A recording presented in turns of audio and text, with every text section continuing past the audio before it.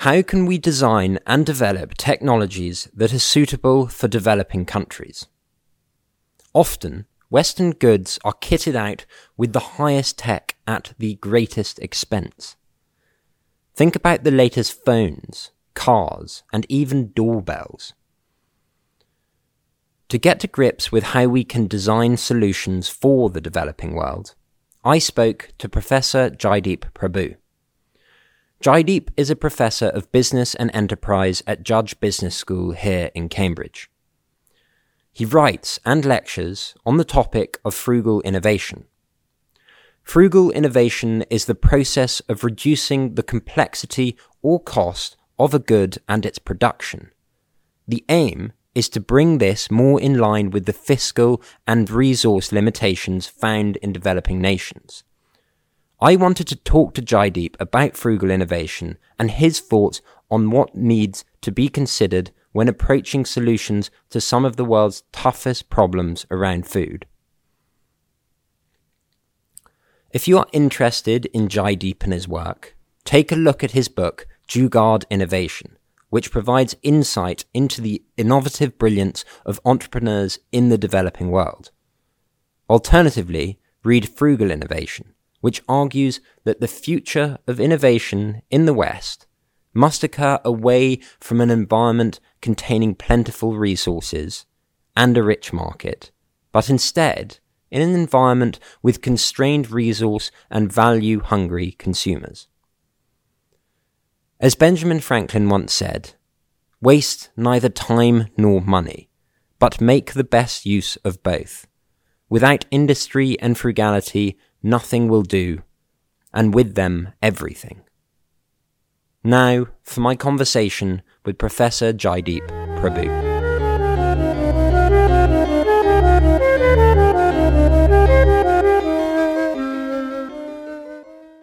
So, we have some very high-tech agricultural equipment in the developed world. Why is such technology not used in the developing world? So the main impediment to using really high-tech equipment in developing countries is affordability. So typically when we think about high-tech, it's expensive because it's usually developed by a team with a budget working on a long-term project, often to push the technology frontier, sometimes for the sake of doing that, as opposed to really solving a problem, if you see what I mean. And then, because that process is expensive and takes time, and because customers in the developed world can pay, you charge for it, right? Okay. And so that's been the model, really, in the developed world, driving innovation for the most part in the 20th century. The model has been typically big companies or the government with big budgets focus on technology for the sake of technology, develop something that's expensive, and then charge customers for it. That's the business model. So rather than for the sake of the actual customers, they're looking to help a lot of the time. Well, particularly in the developing world, because in the developed world, you will have sufficient numbers of customers who can afford the high price initially.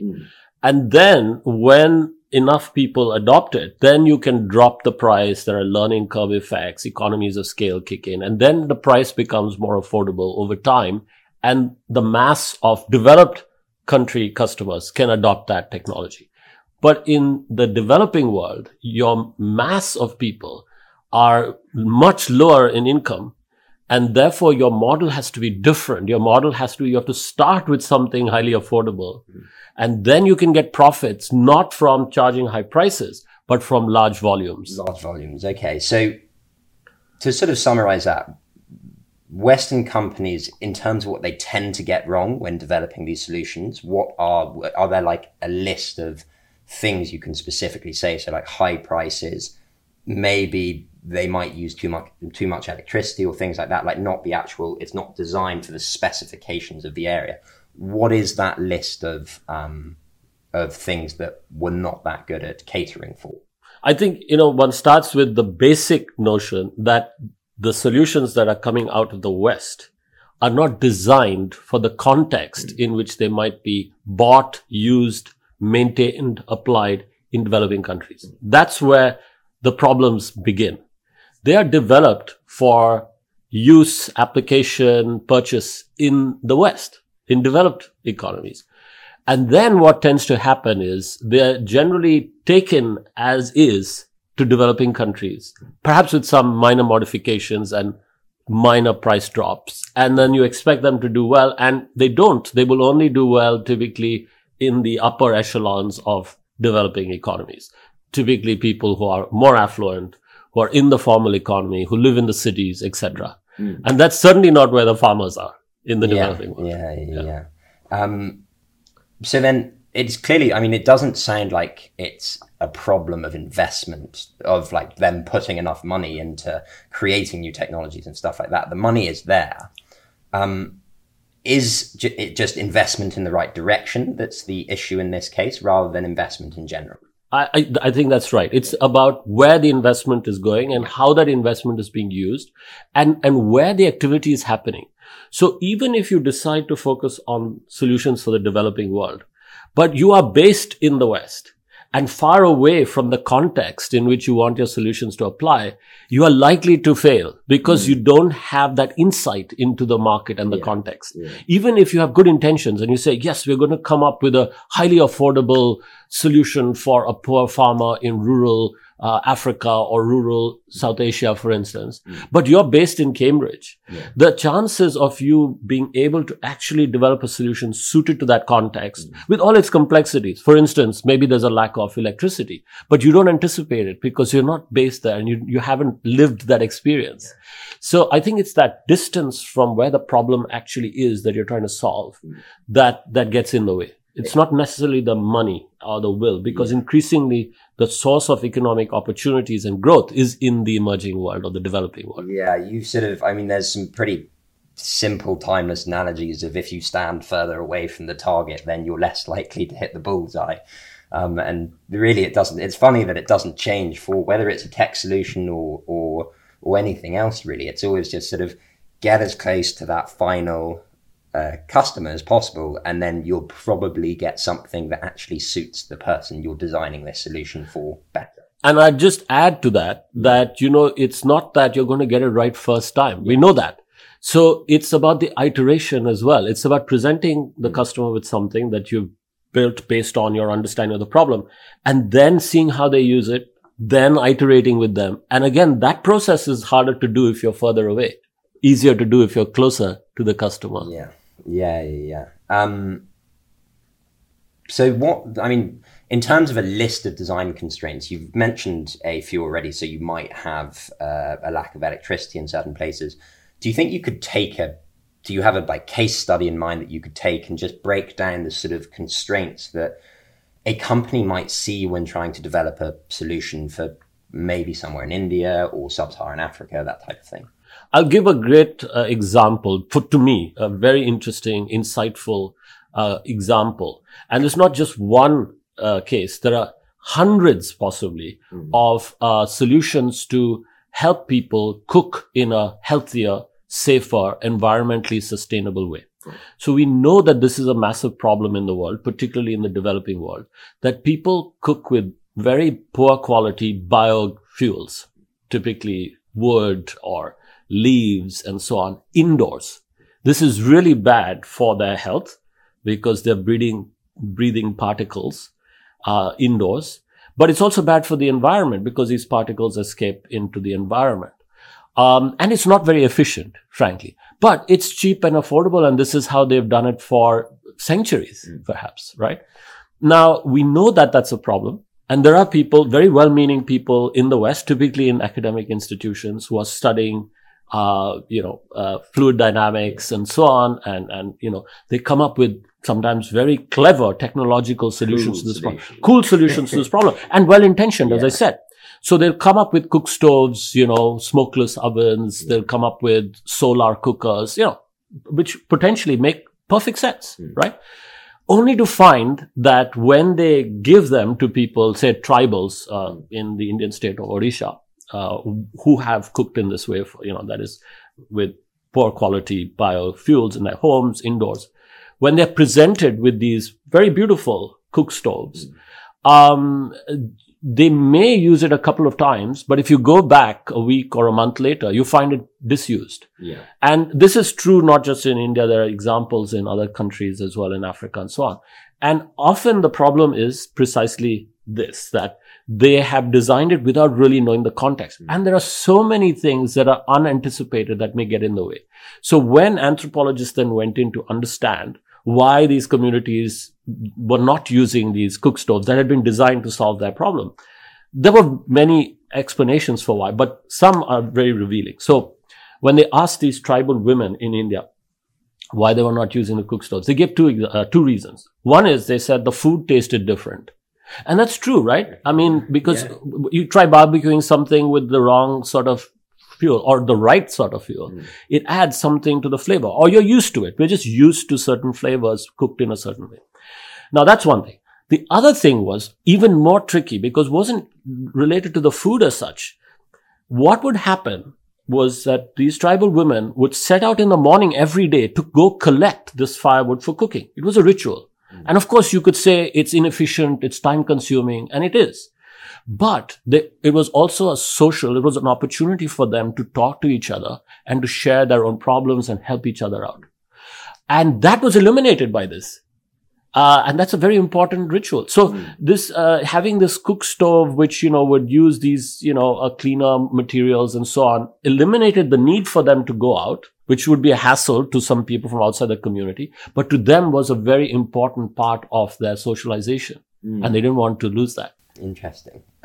So you've got these problems that sort of come from the perspective of Western companies approaching the solution to these problems. In terms of local people trying to look for solutions to such problems, what holds innovation back within those communities themselves? Because if the main problem is obviously a mixture between, how good the solutions are that are being developed, but then also how well a person knows the customer that they're trying to develop solutions for. So if we take people who know the customers really well, what holds back innovation from their perspective? Well, I see two parts to that question, because first you sort of asked me, what about the people there? Yeah. Let's say the people in the tribal community who presumably are aware of this problem because they develop these lung diseases and so on. So how do they solve their problems? And what prevents them from coming up with a solution that others can use? So I think very often, and this is something that I find in communities around the world, and not just in the poorest countries, even in the richest countries, everybody faces problems in their community, which are somehow unique to their community because of the nature of where they're living. And typically in any community, there is always a small minority that have figured out a solution. Okay. Right? Okay. And now for whatever reason, they figured it out. Either they got lucky, or they're smarter, or they have some skills, or they're just persistent. It just bugs them. This problem bugs them, and they figure it out. Sometimes just necessity is the mother of invention. They figure out a solution. Now, the challenge though is to take that solution to the next level and enable it to be something that's regularized, that is scaled in the sort of jargon. Yeah. So, how can you commercialize it? How can you take that and make it systemic somehow? That's the challenge, because often the people who come up with the solution, their intention is not necessarily to commercialize it. They may not even be aware of how to do that. Their motivation is really to solve their own problem. And then if anyone else around wants to do the same thing, they'll probably shirt you, but or do it themselves, or charge you for that, or they might charge you, but often that's not their intention, and they may not have the skills or the resources to do that, because typically, as we know, even a startup will need a team. And you'll need people who have different capabilities. Some people who are on the technical side, some people are on the financing side, some on the marketing side. And you may not have that in some of these low-income communities, particularly rural communities. You may not have those resources. So that's when I think the second part of your question, you need some sort of organization to step in. It might be a local organization, but one that's geared towards identifying these solutions, which are diamonds in the rough, and then polishing them and taking them to the next level. So that requires a degree of commitment. It requires a degree of organization and a degree of resources. And you do have NGOs who do that. You have startups or social enterprises from those communities who do it. And increasingly, you have large companies, both local, domestic companies, as well as multinationals, companies from elsewhere going in. And I'll give you an example of how that happened in Kenya with something called M-Pesa, which is a mobile payment solution that was introduced in Kenya in 2007, not by a bank, even though it's a financial service, but a mobile phone company, Vodafone subsidiary Safaricom. And actually, this is an example of how Vodafone had actually developed in the West, I think, in their labs here. Actually, and people in Cambridge were partly responsible, helpful with that platform. Yeah. So they had this idea. They knew that there was a problem in the developing world of financial exclusion. Very few people were in the formal banking system. And banks were very slow at banking people. They were just, it just took time and effort, and there was no particular motivation for them to do it from those countries. And on the other hand, they'd seen mobile telephony taking off in Africa, in Kenya, and so on. So they thought, what about enabling the phone to do mobile payments? Yeah. Makes total sense, right? So this is where, even from a distance, you can be well-intentioned, you can see a problem, and you can come up with the beginnings of a great solution. Mm-hmm. And they had this platform. They said, okay, let's develop some software, and the phone can be used then to exchange money in some form, right? And they went in thinking, who shall we try and target? Let's target microfinance professionals, the agents, because we know that microfinance is big in the informal economy, and even if they're not banked, they'll have microfinance loans, and they have to repay those loans. So the agents may want to have an easier way to get the loan back, to get payments. Instead of having to go door to door, they could just get it through a mobile. Send a text and then receive the money back. Basically. Precisely. Yeah. So that again makes sense. Now they went into Kibera, a slum in Nairobi, to test this idea with locals. And they discovered very quickly that the microfinance agents actually didn't want it because they preferred to go door to door and see their clients in the face. That's how they identified their creditworthiness and build trust and build the relationship. Yeah. And it's habits, right? Yeah, it's a bit like the women in tribal Odisha. They were just used to going out, getting the firewood and cooking in that way. So breaking a habit is hard. Yeah, I can imagine it almost being that if someone says maybe they're not able to pay for something, that little bit of like personal trust means that you can figure out whether or not they're in a really dire situation and you need to be careful, or if actually just give them another week type thing. And that may be where. So there could be all kinds of things. You see how these behavioral issues and social issues come in, right? So now what does Vodafone do? They had this idea, they had a hypothesis. Turns out there's not much support for it. And they may have been surprised. And they would not have anticipated this necessarily sitting in a lab here. It's only when they went into the field and tried it did they get the data and the evidence. Now they stuck with it though. They could easily have left and said, there's nothing here and let's leave and be disappointed. But they stuck with it. And then they did something that all startups do, but not necessarily big companies, is that they pivoted. They said, is there anyone else who might do this? And this is where it goes back to my previous point. People in Kenya who are in the informal economy face this problem of being excluded from the banking system, particularly when members of their family migrate from the village to the city and want to send money home. This is a problem for them. They have to use Western Union, which is expensive, or they have to take the money themselves, which is risky, or send it with a friend. And it's just inconvenient and expensive. So they had this problem, and they had figured out a way, some of them, in that community, that 1% I talked about, had figured out a way to text minutes to each other as a form of currency. Okay. Clever, but not strictly legal. But they had figured this out, and Vodafone noticed that. And they said, what if we just take that to the next level? And this is the point I made, that sometimes you need that organization to come in, see what people are doing informally, and then say, can we regularize this? Can we systematize this? Can we take it to the next level and scale it? And that's precisely what they did. They went to the central bank. The central bank said, okay, we're convinced that this is an opportunity, but we want you to ensure that this platform is secure, give us evidence that it is, that it complies with money laundering regulations globally, that it's not a banking service legally, otherwise you have to get a banking license, all those things. They did that. And then, this is a massive success story, not just in Africa, but in many Yeah, I've actually once used M-Pesa whilst in Kenya, and it's cool. I mean, in a way, it's almost a little bit of a leapfrog of some of the systems we have in the Western world, which is it's funny. So, if you could, do you think you could try and summarize the sort of problems that you have mentioned to date? What are the problems around the way Western companies innovate? Why do they get this stuff wrong?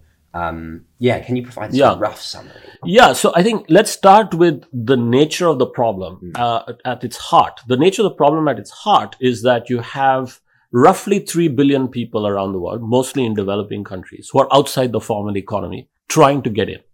So by that, I mean they're outside the banking system, so they're unbanked. They don't have access to clean energy, typically from the grid. They will not have regular access to it. Even if their village is electrified, they may not actually be able to tap into that electricity.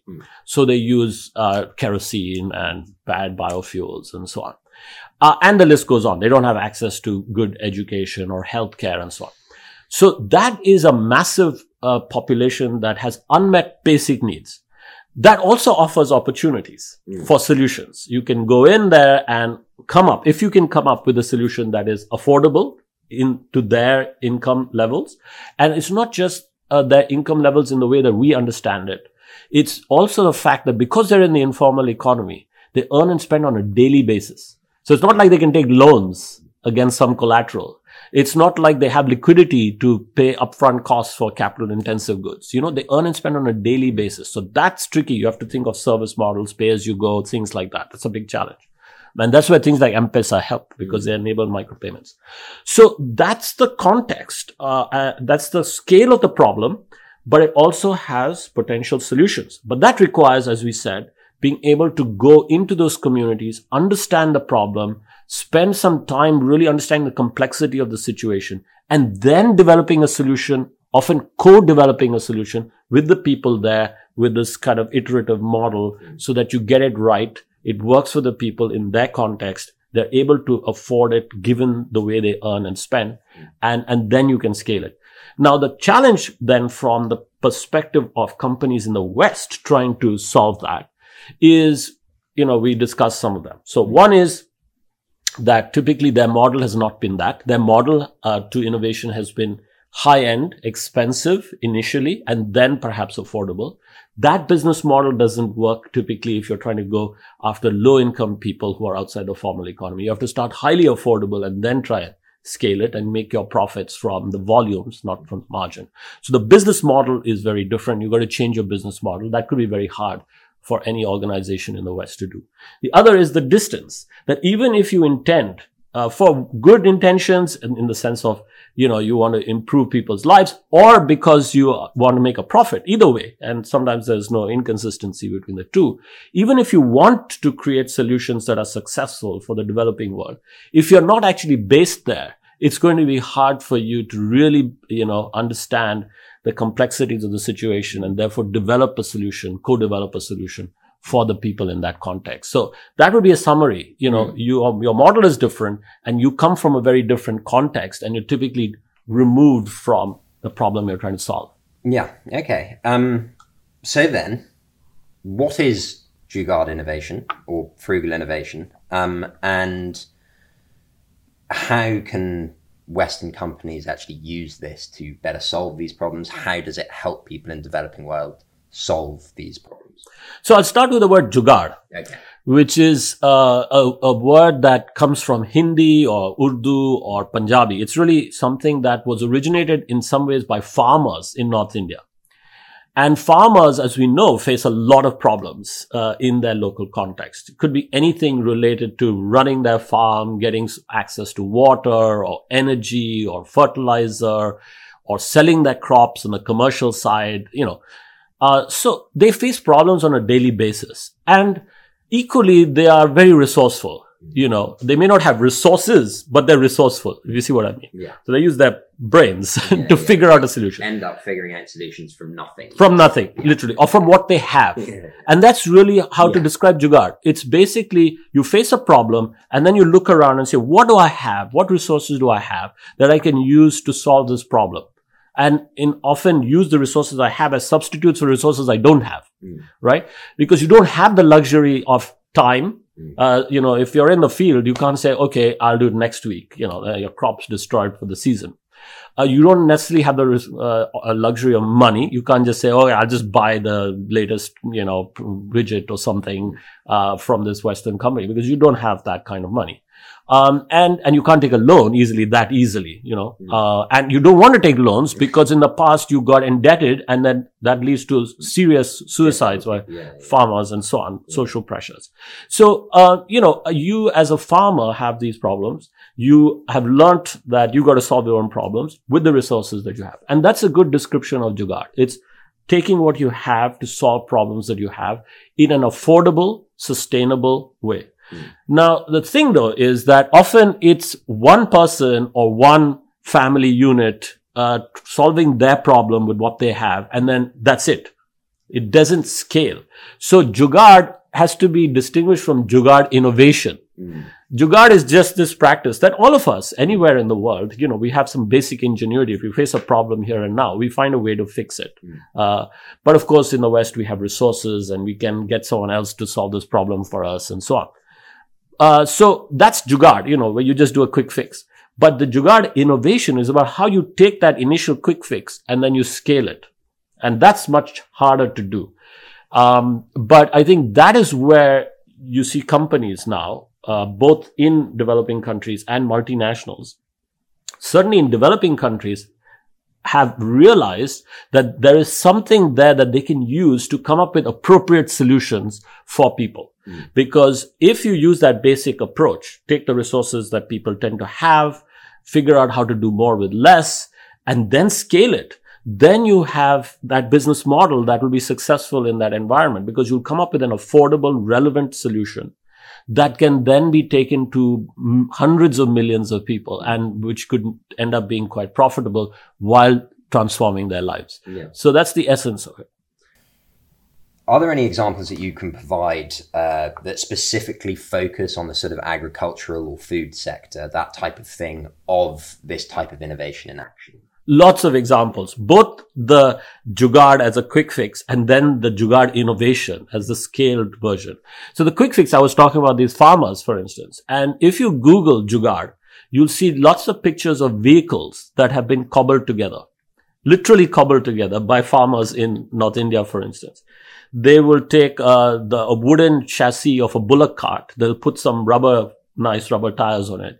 They'll take the water pump and use it as a motor, and then a cycle or something. And they'll make a motorized vehicle, not only to use as a plow in their field, but then also to take their produce to the market and to carry passengers as well who pay. So, you have these kind of hybrid vehicles and just cobbled together. And of course, this is not a regular solution, right? Yeah. This is not a systematized solution.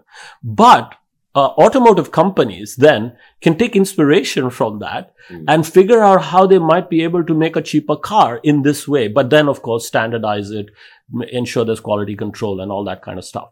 Now, coming to specific agricultural solutions, there are many.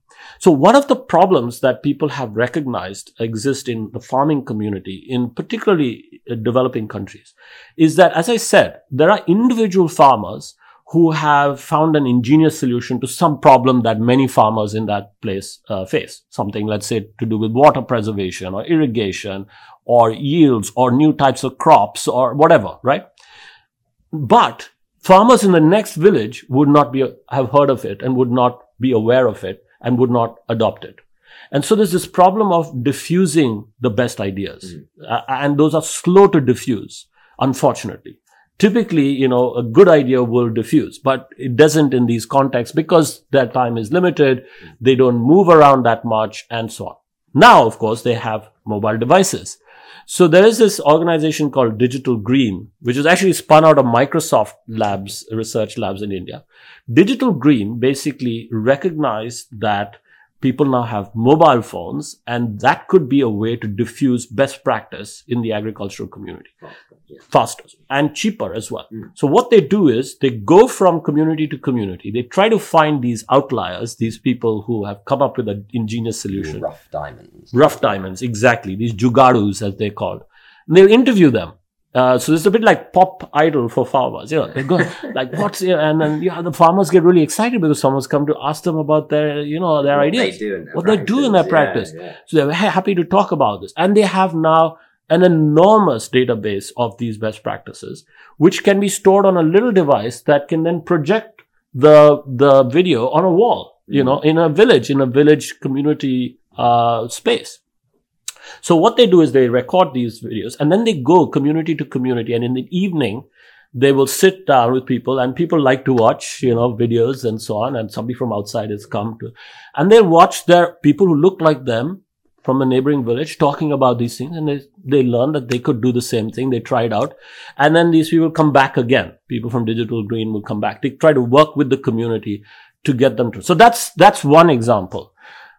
Yeah, I was going to say, with that sort of with the improvement step, you would always think it needs the sort of iterative aspect of like the person, being able to re-ask the guy who's developed a solution, because it's very difficult to document a lesson of how to do something. Absolutely. As we know. And then people just automatically know how to do it without going, I tried this, but people do everything wrong most of the time. Absolutely. So it has to be, as you said, it has to be iterative, and you have to have an ongoing, it's not just a one-time transaction. Exactly. Because it might have worked for that farmer in the neighboring village, but then you're going to have to try it yourself. And then you might find, well, it doesn't quite work that way, but if I tweak it, it works in my context, and actually I can improve it. And then you can go back to the original community and show them the video from the other community. Look, they tried your idea, and actually, if you did this, you could. So it has to be an ongoing conversation. Absolutely right. I can imagine that sort of thing's also very good for helping with inter-community relations and things like that. Like surprisingly good at getting people who quite often can be across different sort of social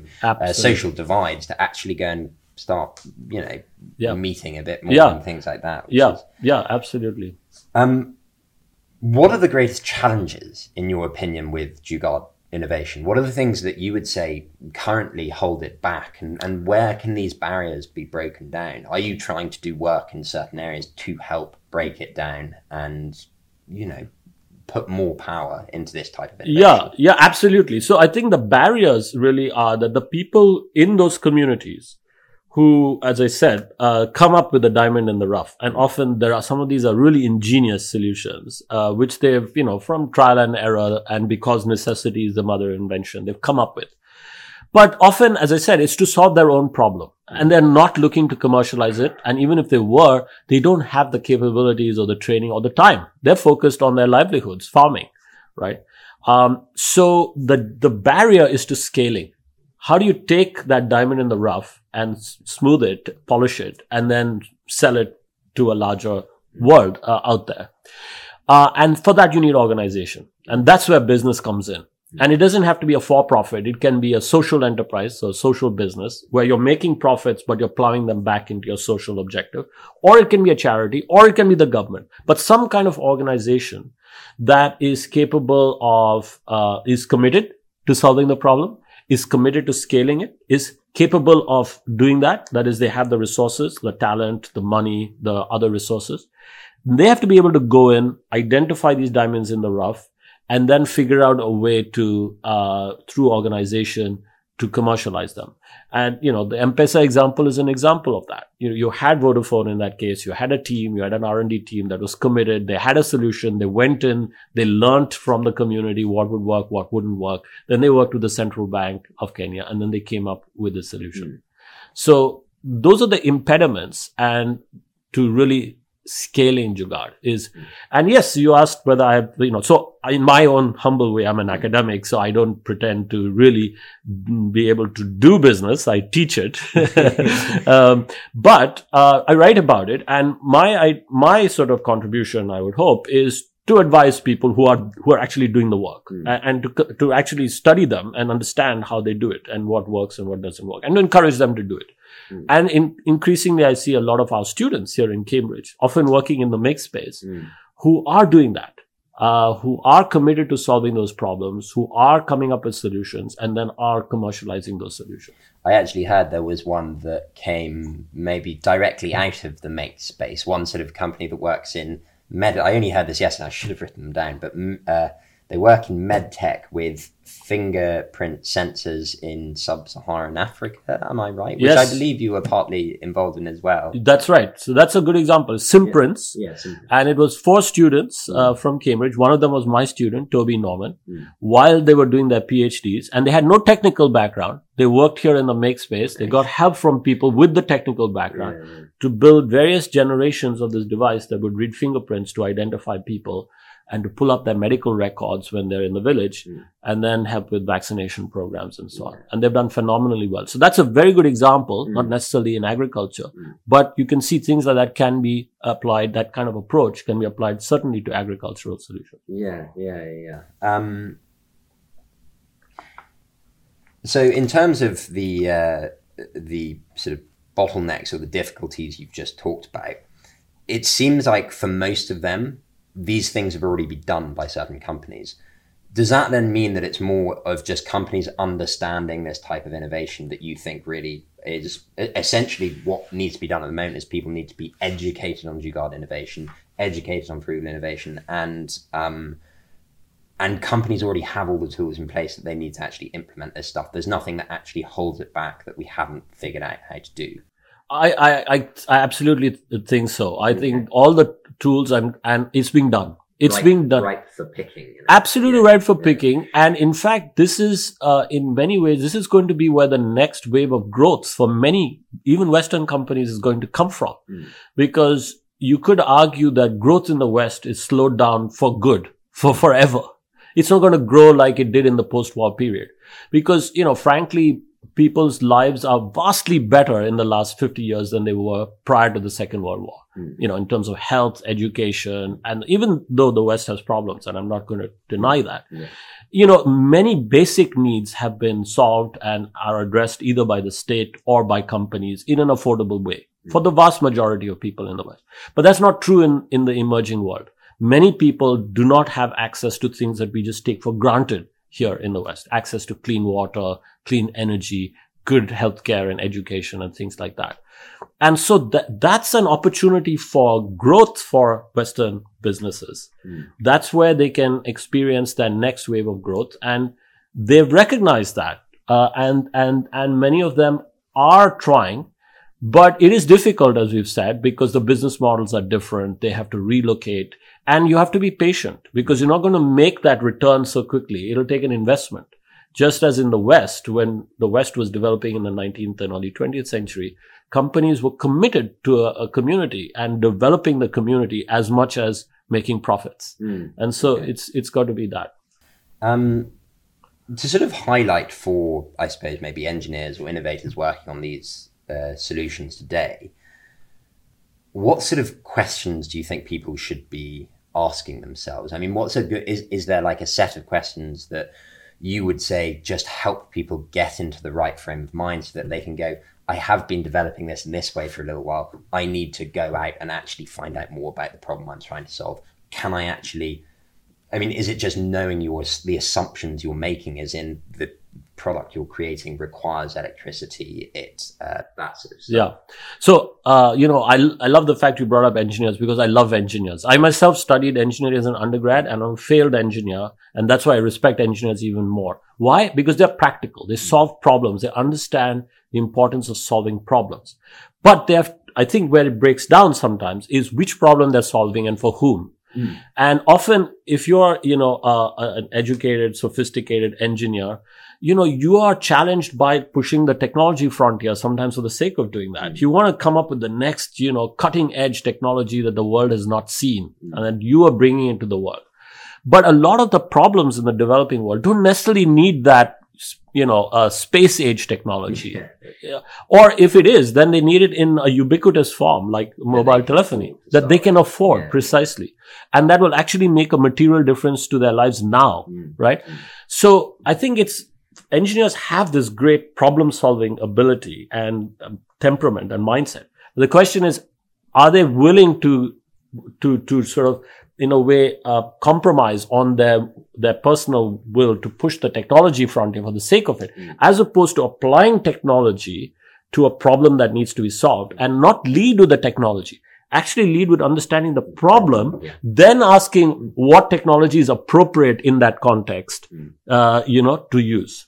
So if it is something that requires electricity and there's not going to be regular electricity there, then clearly that's not going to work in that context. And Simprints very cleverly recognized that, they knew the context. They didn't have the technical knowledge, interestingly.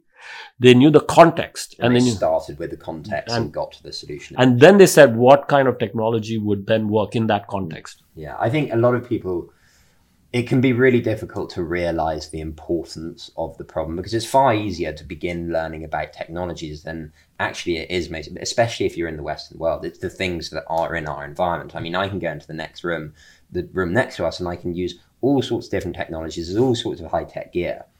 But I can't go and speak to someone who has the problem when I go next door. Yeah. That takes that extra bit of the extra bit of energy you're trying. So in a way, it's it's lazier to start with the complex technical stuff than it is with actually going and talking to the people who have the problems. Yeah. With that in mind, how can individuals who are working on these, or working on solutions or working on problems, get closer to people who have these problems? So for someone like me, it's not that easy from here to go and reach out, I would say. Or I would say I don't really know exactly where to go in the developing world to find the people with the problem. How does one go about that? Great question. So many ways. And in fact, I've seen students in Cambridge, address precisely this question in many different ways. So one is that students, again, are immensely idealistic, committed, and resourceful. So there are student groups that have adopted a particular country, say in Africa. And by say adopted, I mean they've focused on that country. So there's a Cambridge group of students called Cambridge Development Initiative, CDI. And they said, we're going to change the way we volunteer. So there are lots of Cambridge students who spend their summer volunteering, often in an African country or an Asian country. They go there to learn something about the country, to help out with some initiatives there, which helps them with their life, helps them with their professional, it gets them some kind of focus as well. And they learn about another culture and so forth. So they said, let's focus on Tanzania for some reason. They chose that country. They said, let's partner with the university there. So they chose Dar es Salaam and they partnered with the university there. And for several years now, they've been developing projects in partnership with their counterparts in Tanzania in areas related to health, sanitation, medicine, education, and also enterprise, more generally, social enterprise. And throughout the year, they organize events, both here and in Dar es Salaam. So in the holidays, you can go over with the view to, in the summer, actually having a program that goes from year to year, sanitation projects, healthcare projects, and so on in partnership. So there are opportunities, even while being here, to visit, to participate in these kinds of events where you can actually go there. I think there's nothing like going to a particular country where you feel that you have some links, you have some commitment, some interest, so focus and then participate. Now, if you cannot go, and of course, that's probably the case for most people, there are ingenious ways now of getting that insight into what's happening in that context while sitting here. So I have a PhD student who I'm co-supervising with somebody in geography. And she started her PhD last year. And we were going to look at how these jugaad entrepreneurs in urban slums come up with lighting solutions and solar solutions, often cheap ones, selling lights and so on, solar lights, but also water, because drinking water is a problem. So they sell water packets and things like that. So we were going to look at that and how they do jugaad in an urban context, and how they solve some of their problems, a lack of clean drinking water, of electricity, and so on. Now, for that, you've got to do field work. You've got to go into the slums. You've got to talk to people. You've got to see what their problems are and so on. And she couldn't do any of that because of COVID. So we have contacts in the universities there, people who are working in the slums in Cape Town, in Johannesburg. And she did video intercepts on her mobile phone. So she said, can you take me on a walking tour of Soweto? And that's what she did. So the person on the ground was there on a WhatsApp call. And then she said, could you go up to that lady and ask her what she's doing? And then She did that. So partly driven by the person on the ground who knows the context, and partly driven by the academic here. And you can get very rich insights. You can do ethnography in that way, right? I'll give you another source of, and again, Cambridge-based. So for some years now, out of Polis, Political Science Department, there has been an organization called Africa's Voices. And what they realized was that in Africa, you have two big mass communications technologies. One is radio, which has been there for a long time, and the other is the mobile phone and social media, right? So they said these two could be married in a very interesting way to get insights into people who we don't typically have any insights into, people in rural Africa. So what can we do? We can work with local DJs, radio DJs, who have a huge following. And let's say we're the public health department in Uganda, and we want to know about teenagers and, sex education, and we want to know about AIDS in their community, or now we want to know about COVID and how are their attitudes, how prevalent is it in their community, etc. So we'll tell the radio DJ one afternoon a week, say, focus on something, say AIDS in the community, and just throw out the question, like, what's your experience of AIDS? Text us, or go on Facebook and tell us about it. And they got enormous unstructured data, verbal data, which then can be analyzed using machine learning techniques. And you can identify the keywords that people use. You can get qualitative insights. You can also get quantitative insights. You can ask people, you can take surveys, how many people in your village have this, how long have they been suffering, things like that. And that was very influential for the public health department, because they had, prior to this, their campaigns were all written by medical doctors from that country, but sitting in the city and not teenagers.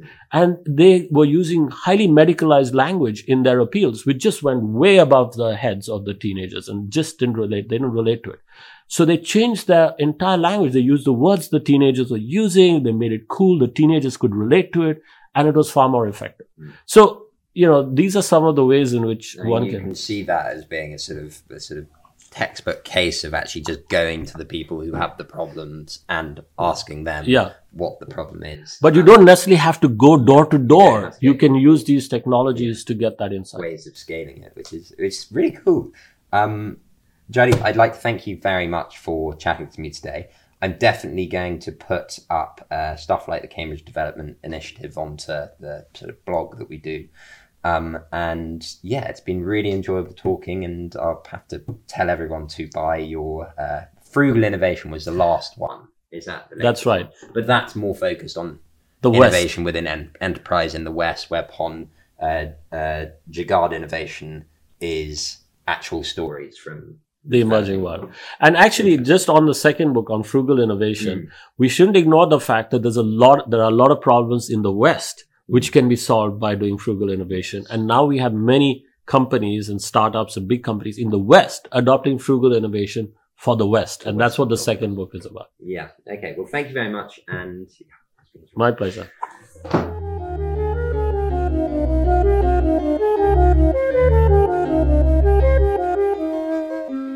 Thank you for listening to this episode of the Biotech Podcast. If you'd like to find out more about the show, or the researchers we've been talking to, you can either check out the description on your podcast player or head over to our website at thebiotechpodcast.com. Thank you for listening, and please reach out with thoughts and comments about the show.